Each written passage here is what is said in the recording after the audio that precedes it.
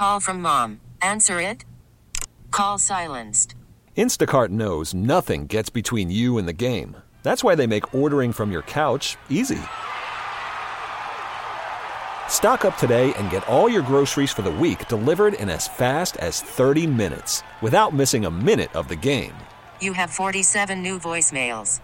Download the app to get free delivery on your first 3 orders while supplies last. Minimum $10 per order. Additional terms apply.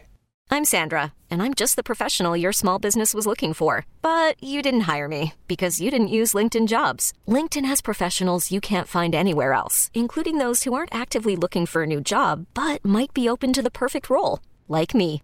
In a given month, over 70% of LinkedIn users don't visit other leading job sites. So if you're not looking on LinkedIn, you'll miss out on great candidates like Sandra. Start hiring professionals like a professional. Post your free job on linkedin.com/recommend today. Are you caring for an aging parent? Are you searching for answers? Welcome to Senior Care Live, a program dedicated to you, providing information, education, and resources, helping you become the best caregiver you can be. I'm your host, Steve Keeker. Hello and welcome to Senior Care Live. Thanks for tuning in today. I really appreciate it. This program is all about educating seniors and their caregivers, helping them make informed decisions. This is a trusted place for you and your family. If you have a question, you can visit us online at Senior Care Live, Live, seniorcarelive.com, or you can go old school and give us a call at 1-800-331-6445. All right, so we have an excellent program for you here today. I wanted to, before we get into some of the other topics of the day, I just wanted to take some time and recognize a wonderful group of people and just let you know that March, a lot of things happen in March. We have March Madness and St. Patrick's Day, and spring is here, and all the fun stuff. The flowers are going, and the tornadoes are dropping, and the rain's falling, right? But along with that, March, if you didn't know, is Social Work Month, and so I'd like to recognize that and just really celebrate social workers. I know so many incredible social workers. They just do a phenomenal job. So Social Work Month runs for the entire month of March, and this year's theme is Social Workers Are Essential. And I agree with that. There's no doubt about it. They truly are essential, and not just during COVID times, but every single day, regardless of pandemic, they are very essential. So March is a time to celebrate social workers for all of the great work that they do. And as practitioners, social workers are trained to help people address many personal issues. They are employed to effect positive change with individuals, families, groups, and entire communities. And social workers help people cope with challenges in their lives. And some social workers work with groups and community organizations, and policymakers to develop or improve programs, services, policies, and social conditions. Social workers could work as substance abuse and recovery treatment counselors, mental health counselors. They could work as a marriage and family counselor, a medical social worker, a school social worker, foster care social worker, child and family therapist, corporate social responsibility, say that 5 times fast, social worker, policy analyst, and human resources coordinator. So they're working in all kinds of areas, making improvement in people's lives and doing a great job. Now, you could make a general statement to say that social workers are everywhere people need help navigating tough life challenges. And I think that's a good general way to sum that up. So they contribute to interdisciplinary care teams in schools, and hospitals, and mental health centers, nonprofit corporations, for-profit corporations, the military, and in local, state, and federal governments. So many social work professionals also own and operate their own private consulting practices, and that's pretty cool. And there are a lot of them doing that as well. There are more than 700,000 professional social workers employed in the United States and more than 3 million social workers worldwide. The U.S. Bureau of Labor Statistics continues to identify social work as one of the fastest growing professions in the United States. And other government resources report there are more clinically trained social workers providing mental health and behavioral health services than any other professional discipline in the nation. How about that?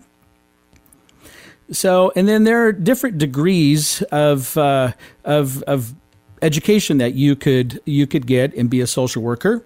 And these folks, in fact, every one of them that I know have a minimum of a 4-year degree.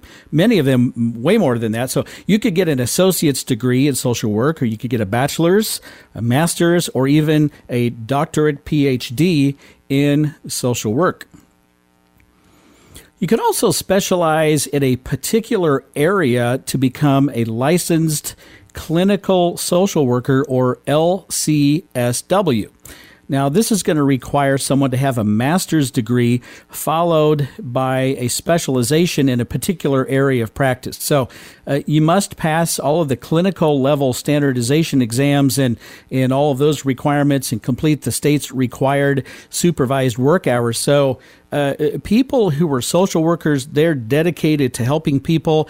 They have most of them have spent a tremendous amount of time in their education, and then in some of these other areas, you have to pass additional exams and get additional certification and licensure, and do basically supervised work hours. So that's on-the-job training supervised by another clinical social worker. So they have a lot of time and, frankly, a lot of money invested in their education. And you can also become a medical social worker. Again, this requires a master's degree in social work, then choosing a focus area in the medical field, and then obtaining licensure in your particular state. And medical social workers help clients and families understand diagnoses and work through all of the emotions that come along with a lot of these diagnoses. So they provide clients and families with counseling for decision making in the healthcare process, and that would include addressing psychological, financial, and social issues related to the diagnosis.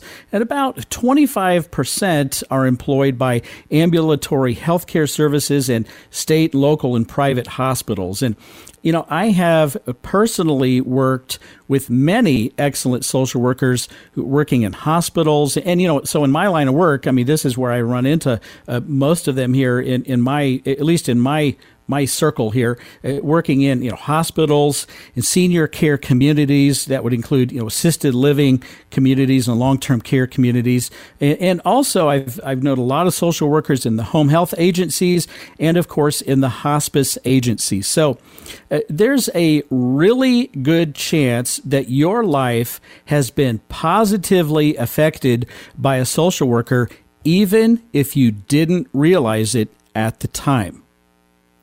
So to social workers everywhere, I thank you all of you, for the excellent and tremendous work that you do. My hat's off to you.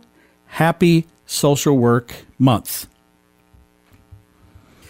All right. Now we're going to go ahead and move on to the next topic here. I haven't talked about this for a little while, and oh boy, I've been running into all kinds of examples in the community that's kind of screaming, Steve, you need to review this again. And so we're going to start right at the top. When to consider moving from your home to a senior care community. And I think the reason that this is very timely, and I've mentioned it, the last couple of weeks, normally we see the peak demand for all senior care communities as January and February, then kind of drifting into March, and then that peak demand you start to see that decrease a little bit. And we did have an increase in demand in January and February, but guess what also happened? We're in the middle of a pandemic. hundreds and hundreds and hundreds, maybe thousands of people who would have otherwise chosen to move to a senior care community. Guess what they did? They're afraid of COVID. They're afraid of getting COVID, or if they are responsible for an aging parent, they didn't want to admit their parent to a senior care community because of the fear of COVID. You're a sitting duck, and this is before we had the vaccines. So they said, we're going to do all that we can to keep our loved one at home. At whatever we have to do. We're bringing in home care. We're getting palliative care from a hospice agency. We're getting that on board. We have family shifts, and we're going to do whatever we have to do to keep our elderly loved ones safe. And that has occurred that's an absolute fact. So here's what we're seeing now. We're seeing all sorts of people who have been sitting on the sidelines, and they're like, okay, now it's a much different situation right now. And we're seeing that, 95+% of all of the residents in all of our senior care communities in the area, they're fully vaccinated. And there are many places where 100% or maybe 99% of the residents have requested and received that vaccination. And usually it's 75% plus of the staff have also requested and received that vaccination. So all of a sudden, very quickly, almost overnight, it seems like, the senior care communities are a much safer place to be. So guess what's happening?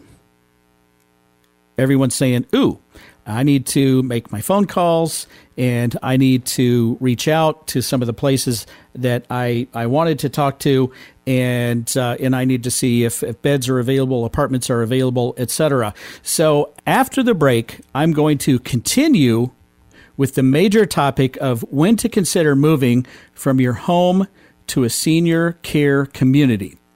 But first, the Senior Care Live question of the week. The only thing you need to know before moving to a senior care community is if you can afford it or not. Is that statement true or false? The answer coming up next. You're listening to Senior Care Live on the Senior Care Broadcasting Network. For more information, call now, toll free, 1-800-331-6445. Operators are standing by, 1-800-331-6445. I'll be right back.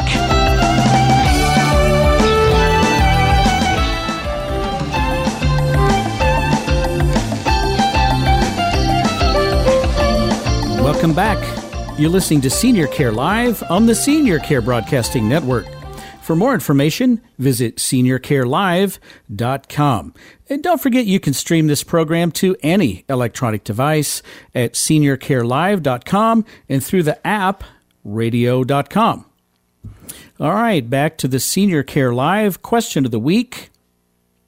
The only thing you need to know before moving to a senior care community is if you can afford it or not. Is that statement true or false? And the answer is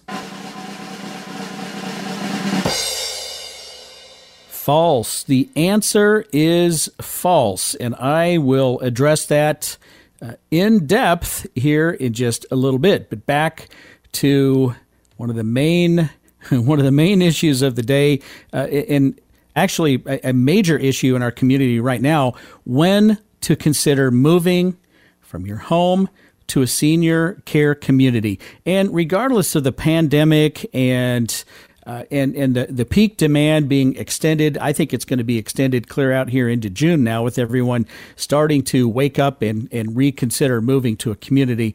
Regardless of all of that, this is the most frequently asked question that I have answered clear back to 2002 when I started senior care consulting. All right, so I always say sometimes it's very clear when you should move from your home to a senior care community. And it's when it's obvious, it's really obvious, okay? But more often than not, it's kind of gray. It's not that obvious. And so I like to say that the following things should at least trigger the conversation of considering moving from your home to a senior care community. All right, at the top of the list, this is also probably obvious, when it is no longer safe to live at home.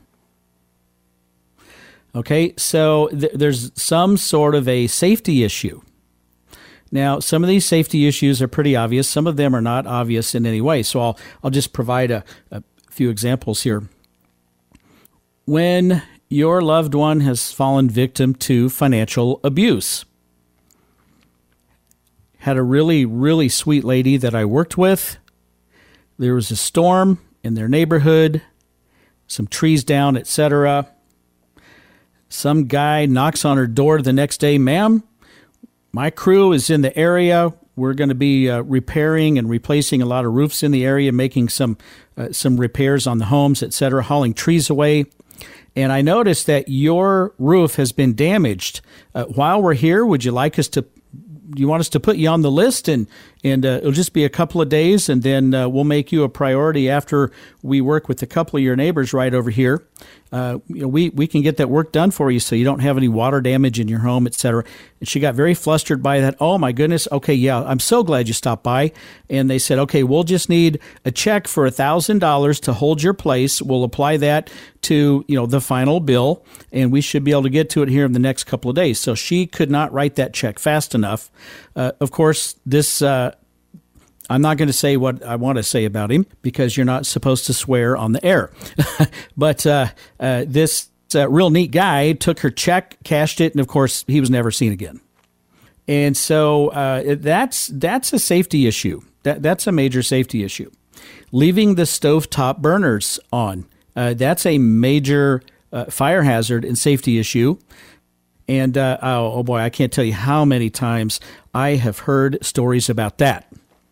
One of my clients said, yeah, I knew it was time to call you. I've been putting it off until I walked into my own house with my mother who has Alzheimer's and my two kids in my house.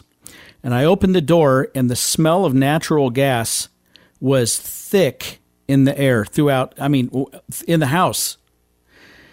She ran into the kitchen to find out that her mom had left the gas on, and of course it didn't light, but the gas was running, filled the whole house. She opened the doors, she got everyone out of the house. One little bitty spark from static electricity or from anything would have lit the gas, and that whole house would have just been literally a giant bomb.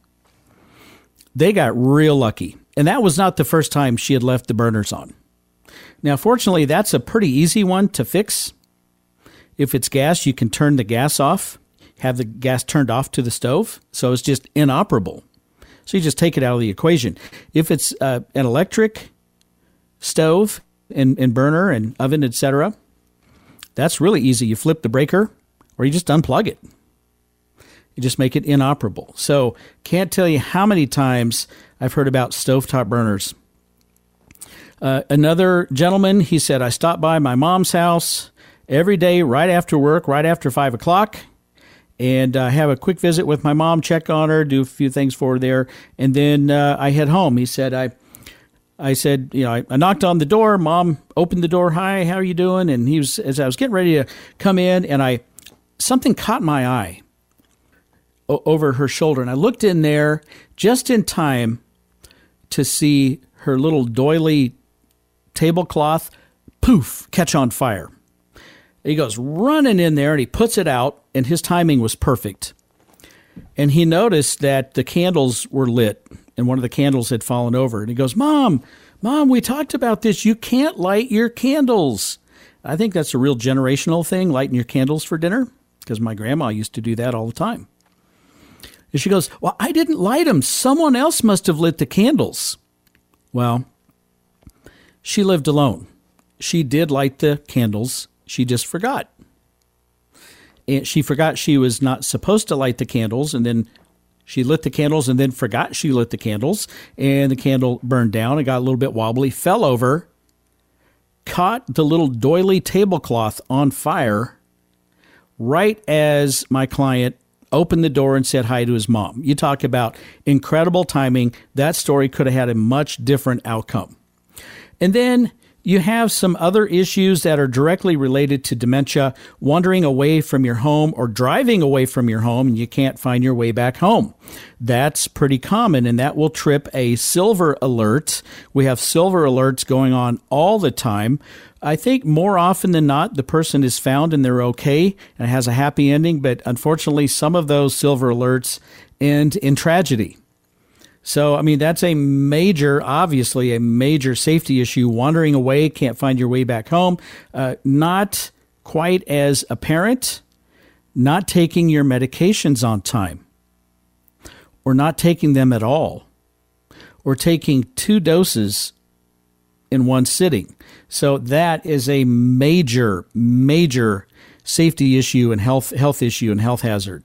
And then there's some more obvious ones: injured at home, frequent falls, frequent hospitalizations. I visited one, potential client. She was a super nice lady, and her mother has Alzheimer's, and her mom's living there alone in the house. And this super nice lady is back and forth, checking on her mom. At this point, you cannot leave her alone, and she has stairs in the house, and I saw her mom walk. I would be terrified of my mom falling down those stairs. And so we talked about all that, and I think we're going to be helping her with placement here real soon. But the bottom line is, when it's no longer safe to live at home, that should trigger the conversation of considering moving from your home to a senior care community. I'm going to have a whole lot more coming up next. You're listening to Senior Care Live on the Senior Care Broadcasting Network. For more information, call now, toll free, 1-800-331-6445. Operators are standing by, 1-800-331-6445. I'll be right back.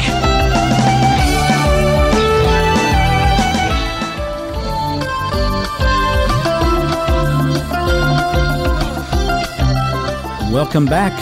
You're listening to Senior Care Live on the Senior Care Broadcasting Network. For more information, go to seniorcarelive.com. And don't forget to check out all of our podcasts of all of the recent episodes, again, at seniorcarelive.com.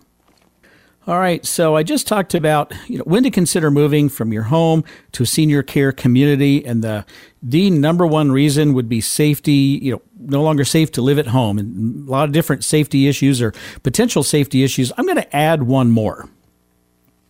I'm going to add one because guess what? I've been hearing a lot about this also, where people are staying at home way too long in unsafe or maybe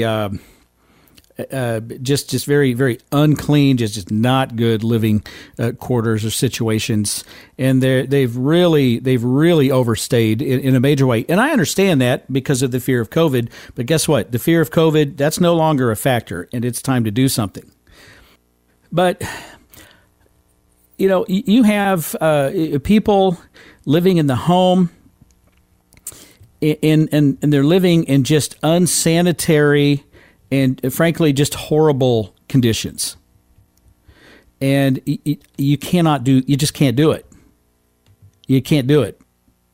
So here's an example. Let's say if there is an incontinent adult living in the home, and let's say they refuse to wear the pull-up briefs, or they're just like, oh no, I'm not doing that, or I would prefer not to do that, and they go to the bathroom in their pants, and then now they're sitting in their chair, and now they have a mess on the floor, and it's unsanitary for themselves, their skin, and their health condition personally. This is actually, and a lot of people are probably wrinkling up their face like, oh, come on, Steve. This is way more common than you would ever believe. Okay, not putting the dishes up, food sitting out on the counter. Now we have bugs getting into the house or the apartment. We have people, not eating properly. We have just unsafe living conditions. So let me say this about this. You can let that go on for a certain amount of time. But let me tell you something. If a mandatory reporter enters the home and they feel this is an unsafe environment where they feel neglect has taken place, or maybe even abuse has taken place, guess what they're going to do? They are mandated to report that situation to the state authorities. Well, what do you mean, mandatory reporter? Someone from a home care company, a home health agency, someone from hospice, a physical or occupational or speech therapist, coming out from a rehab service, a skilled nursing visit, a nurse coming by from a home health agency. They see this and they're like, oh no, that's no. They have to report it. They are bound to report that to this. They're obligated to report it to the state authorities. And guess what? Now you have the government in your personal business. The government can force you from your home and place you in some sort of a facility of their choosing so that you will be in a safe, quote unquote, safe and healthy and clean environment. They'll put you in a place of their choosing, even if that place is an absolutely terrible, horrible place. And guess what? There's nothing. I keep saying, guess what? But this stuff kind of blows me away. You don't want the government in your personal business, okay? I think we can all agree to that. But there's nothing you can do about it. Not one thing. So I would much rather face the situation myself, call my own shots, make my own decisions, rather than to have the government in my personal family business. So do not let this happen. Take action immediately, even if it's very uncomfortable. And that reminds me of another story. It's been several years ago, but I get a call from a really nice lady calling from Denver, Colorado. And she calls and she said, well, my grandparents are living here in the Kansas City area. And they had someone from home health come in. And she said, Grandma's not really able to help Grandpa very well anymore. And he was sitting in his own mess in the chair. He had skin breakdown. Neither one of them were eating properly. They were falling, trying to get up and get to the bathroom and to the kitchen and to their bedroom, etc. And they got reported. And the state of Missouri calls the next of kin with power of attorney, and that's me, calling from Denver, Colorado, saying, they're going to place my grandparents in a particular facility. And she said, no, can you allow me a little bit of time so that I can have some input on that? Is there any way that we can do that? And she said, I've contacted a gentleman named Steve Keeker with Senior Care Consulting, and he helps families find the right facility and the best place for their loved ones. And I've just engaged with his services. Can you allow him just a little bit of time to take care of this rather than to force them out into a place that we didn't choose? He said, what's his name? What's his phone number? So I get a call from a representative from the state of Missouri explaining the whole situation, asking me if I've been retained by this nice lady. I said, yes, I have, and I'm working on that. Can you give me a couple of days? I'll just try to turn this around as quickly as possible. And he said, all right, you've got 2 days. So guess what I did? I did backflips. And I worked with this nice lady who flew into Kansas City that very day. And we got this taken care of. And we chose a much better place than the place they were going to go. But the whole point of it is, so we were able to save that one. But, most of the time, the state just takes care of it, and you're just stuck. So I just wanted to let you know that I'm going to add that on to the safety issue, the safety column of when to consider moving from home to senior care community. That's totally in your control. You just have to decide whether or not you're going to take action or let the situation devolve into a situation where it's possible that you could be accused of neglect and not taking care of these people that you love. And so tough decisions have to be made many, many times. All right, so let's not dwell on that. Let's move on to number 2, when to consider moving from your home to a senior care community. This is number 2, and I would say this is a close number 2, or maybe even a 1A. When the caregiver's health and well-being are negatively impacted and are in decline. So when the health and well-being of the caregiver is just in decline and the caregiver is just being crushed by the stress of being the caregiver. And, I've heard of people who, spend so much time pouring their life into their loved ones. And that's just so commendable. And that's a beautiful thing.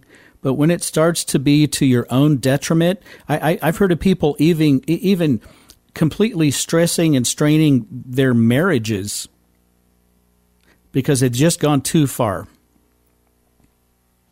You can't do that. You can't put your health and your relationships in jeopardy. Do the best that you can, but at some point, it reaches a point where you just can't do that any longer. Because guess what? Now you are declining, and the people you're caring for are declining, and you just can't have that. So we're talking about your mental and emotional and spiritual and physical health. And let me say this: stress is a very powerful force. And not to be too much of a downer here, but I've seen a lot of caregivers put their needs last, and they always do this.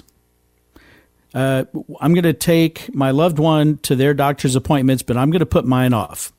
I'm just going to skip this year's annual physical. I'll just do it next year. I feel pretty good. I'm fine. So you skip the physical, you skip the exams, you skip the UA that they do, you skip the blood draw, where if there's something happening, they catch it. That's why you do these things once a year. Now you put it off for a year, and guess what? There may be some negative issue that could have been caught that was not caught because you put your own doctor's appointments on the back burner. And you disengage with relationships, and you quit going to your church. You quit meeting for your ladies' luncheon or your men's group on Friday mornings at the donut shop with coffee. And so you don't have that socialization, and you put off going to the dentist, and all of a sudden, and the whole time you're being crushed by the stress.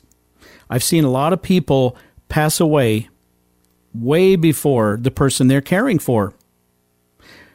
And if that happens, you have completely defeated the purpose because you're no longer here to care for and make sure your loved one is receiving all the support and love that they need and that they deserve. So you just can't do it. So a 1A or a close to is when the caregiver's health and well-being are in decline. At that point, that should definitely trigger the conversation of when to consider moving from your home to a senior care community. I have 2 more coming up next. You're listening to Senior Care Live on the Senior Care Broadcasting Network. For more information, call now, toll free, 1-800-331-6445. Operators are standing by, 1-800-331-6445. I'll be right back.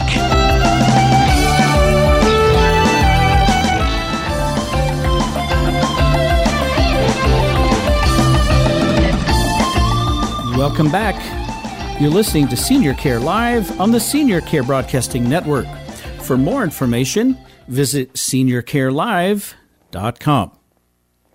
All right, so I kind of feel like a little bit of a downer on that last segment, maybe the one before, but this is tough information, but it's true and it's accurate, and I really hope this is helpful to you and your family as you're navigating these waters. This is tough stuff. I mean, this is some of the most difficult and agonizing and just heartbreaking, heart-wrenching decisions and conversations that you'll ever have. And frankly, I think that's why a lot of people put them off.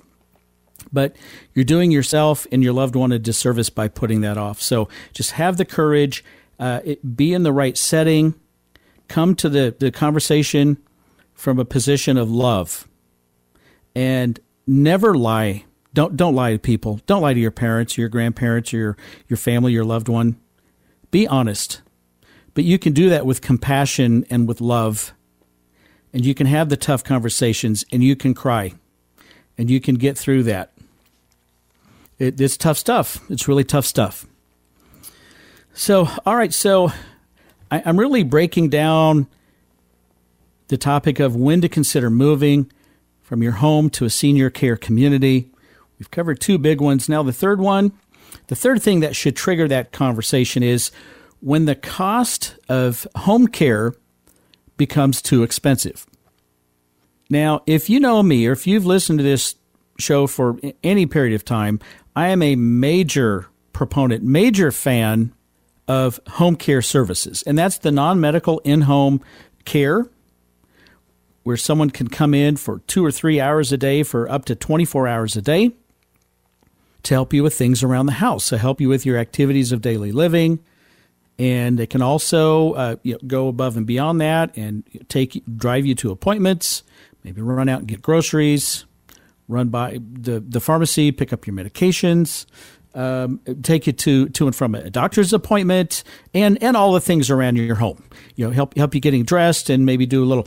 Pick up the house, a little light housekeeping, some laundry, maybe cook some meals, some make ahead meals and that sort of thing. So just offer companionship. So I'm a huge fan of home care, but you have to be able to afford that. So 24-hour. So if home care is coming in for 3 times a week for 8 hours a day, or every day for 4 hours, or whatever your schedule is, you need a break. You need the break so that I just talked about it. You can go to your own hair appointment, dentist appointment, doctor's appointment. You can go to your social group with the ladies from church. On your Bible study. You can go with the men's group and meet Friday morning at the donut place and have a donut and some coffee and talk with the boys. So you can go to church, and home care can help kind of spell you and break up that week, and you can get a lot of mileage out of that.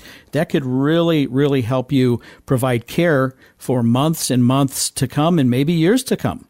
But when that need raises to that 24-hour-a-day level, it can be pretty expensive, and it could be $12,000 to $18,000, $20,000 a month, and it could be even more than that. Okay, so that's pretty expensive. Now, a lot of folks that I work with my firm Senior Care Consulting, they have long-term care insurance policies that can pay some of that. That's fantastic. Some people are very blessed and they're able to pay for that for a period of time, and that's wonderful. But sometimes that's just not affordable very long. And so you may, at some point, if that cost rises to those levels and that need rises to that 24 hours of care, at some point financially you may have to say, look, we need to talk about and consider transitioning and moving from our home to a senior care community, just driven by the finances of it all. All right, and then last but not least, when the care that you can provide is just not enough, you just can't keep up. I always like to ask the question, why not consider changing your role? Well, what do you mean changing my role? Changing your role from the caregiver, the hands-on care provider, to a care manager or care advocate. Meaning, and you can find a place on your own, or you can work with my firm, Senior Care Consulting. If you work with my firm, Senior Care Consulting, together We will find the best fit and the best place available for your loved one. And then once they transition from their home to that senior care community, your role then changes because you're not up in the middle of the night and you're not taking your loved one to the restroom and having the difficulty transferring or getting dressed or the mealtime issues. You're not dealing with all of that stuff. They are. So all of a sudden, your role changes from the caregiver, that hands-on caregiver, to the care manager or that person's advocate, meaning, and your stress doesn't go away either. It just changes. Your stress kind of points in the direction of the care community, and then you'll see that they're doing a good job.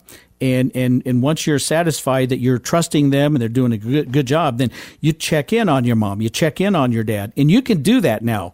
We're no longer locked out of these facilities. You can go and you can visit your loved one. Those days are over. The COVID days of being locked out and have to look at somebody through a window or on a tablet, they're over. They're completely over. You can go in to every single senior care community that I know of. You can go in and see your loved one now in person. So go in and check on them and attend the care plan meetings and speak for your loved one and speak on their behalf and let them know everything they need to know to put them in the best possible position to provide the best care available for your mom or dad or spouse or your loved one. So hopefully that makes sense. Now, clear back at the Senior Care Live question of the week.